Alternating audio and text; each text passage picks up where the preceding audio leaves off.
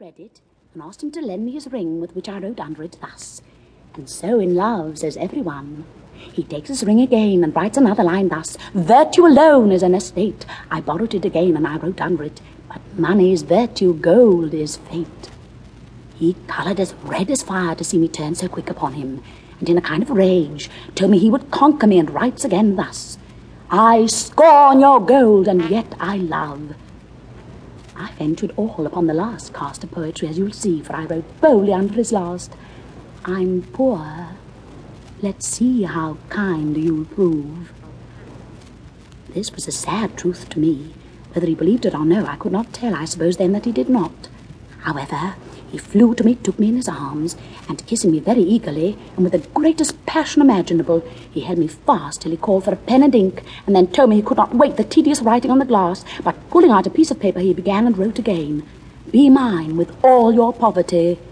I took his pen and followed him immediately thus: "Yet secretly you hope I lie."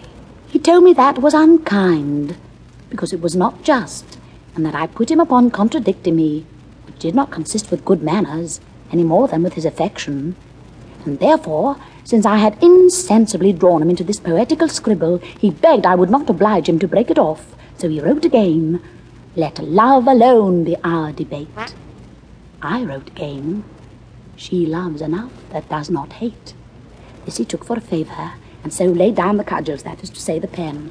I say he took it for a favour, and a mighty one it was, if he had known all. I took the freedom one day, after we had talked pretty close to the subject, to tell him that I hoped he would allow me to ask a few questions related to our manner of living.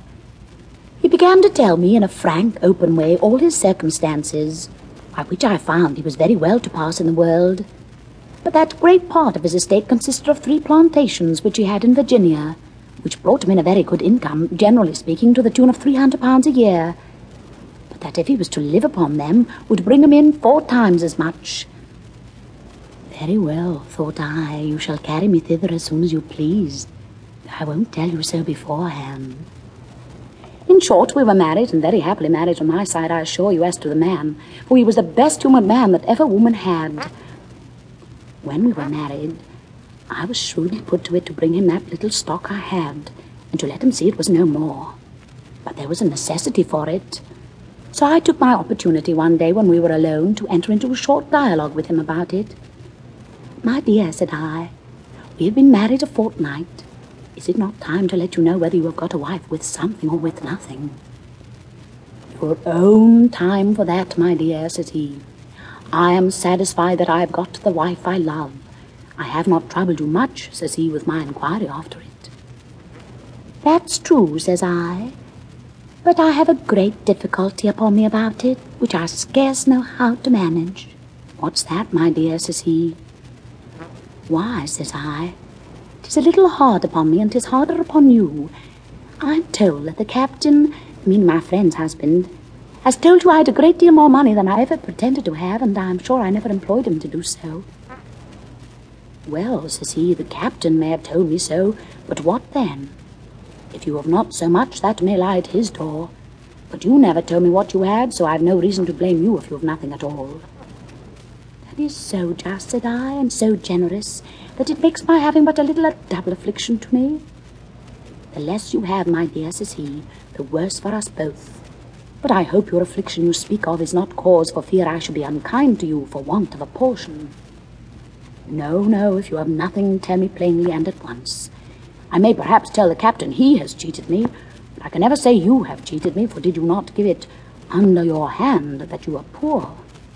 And so I ought to expect you to be." "Well," said I, "my dear, I'm glad I have not been concerned in deceiving you before marriage. If I deceive you since, 'tis ne'er the worse. That I'm poor is too true, but not so poor as to have nothing neither." So I pulled out some bank bills and gave him about £160. "There's something, my dear," said I, "not quite all neither." He was so obliged by the manner, and so pleased with the sum, for it had been in a terrible fright lest it had been nothing at all, that he accepted it very thankfully.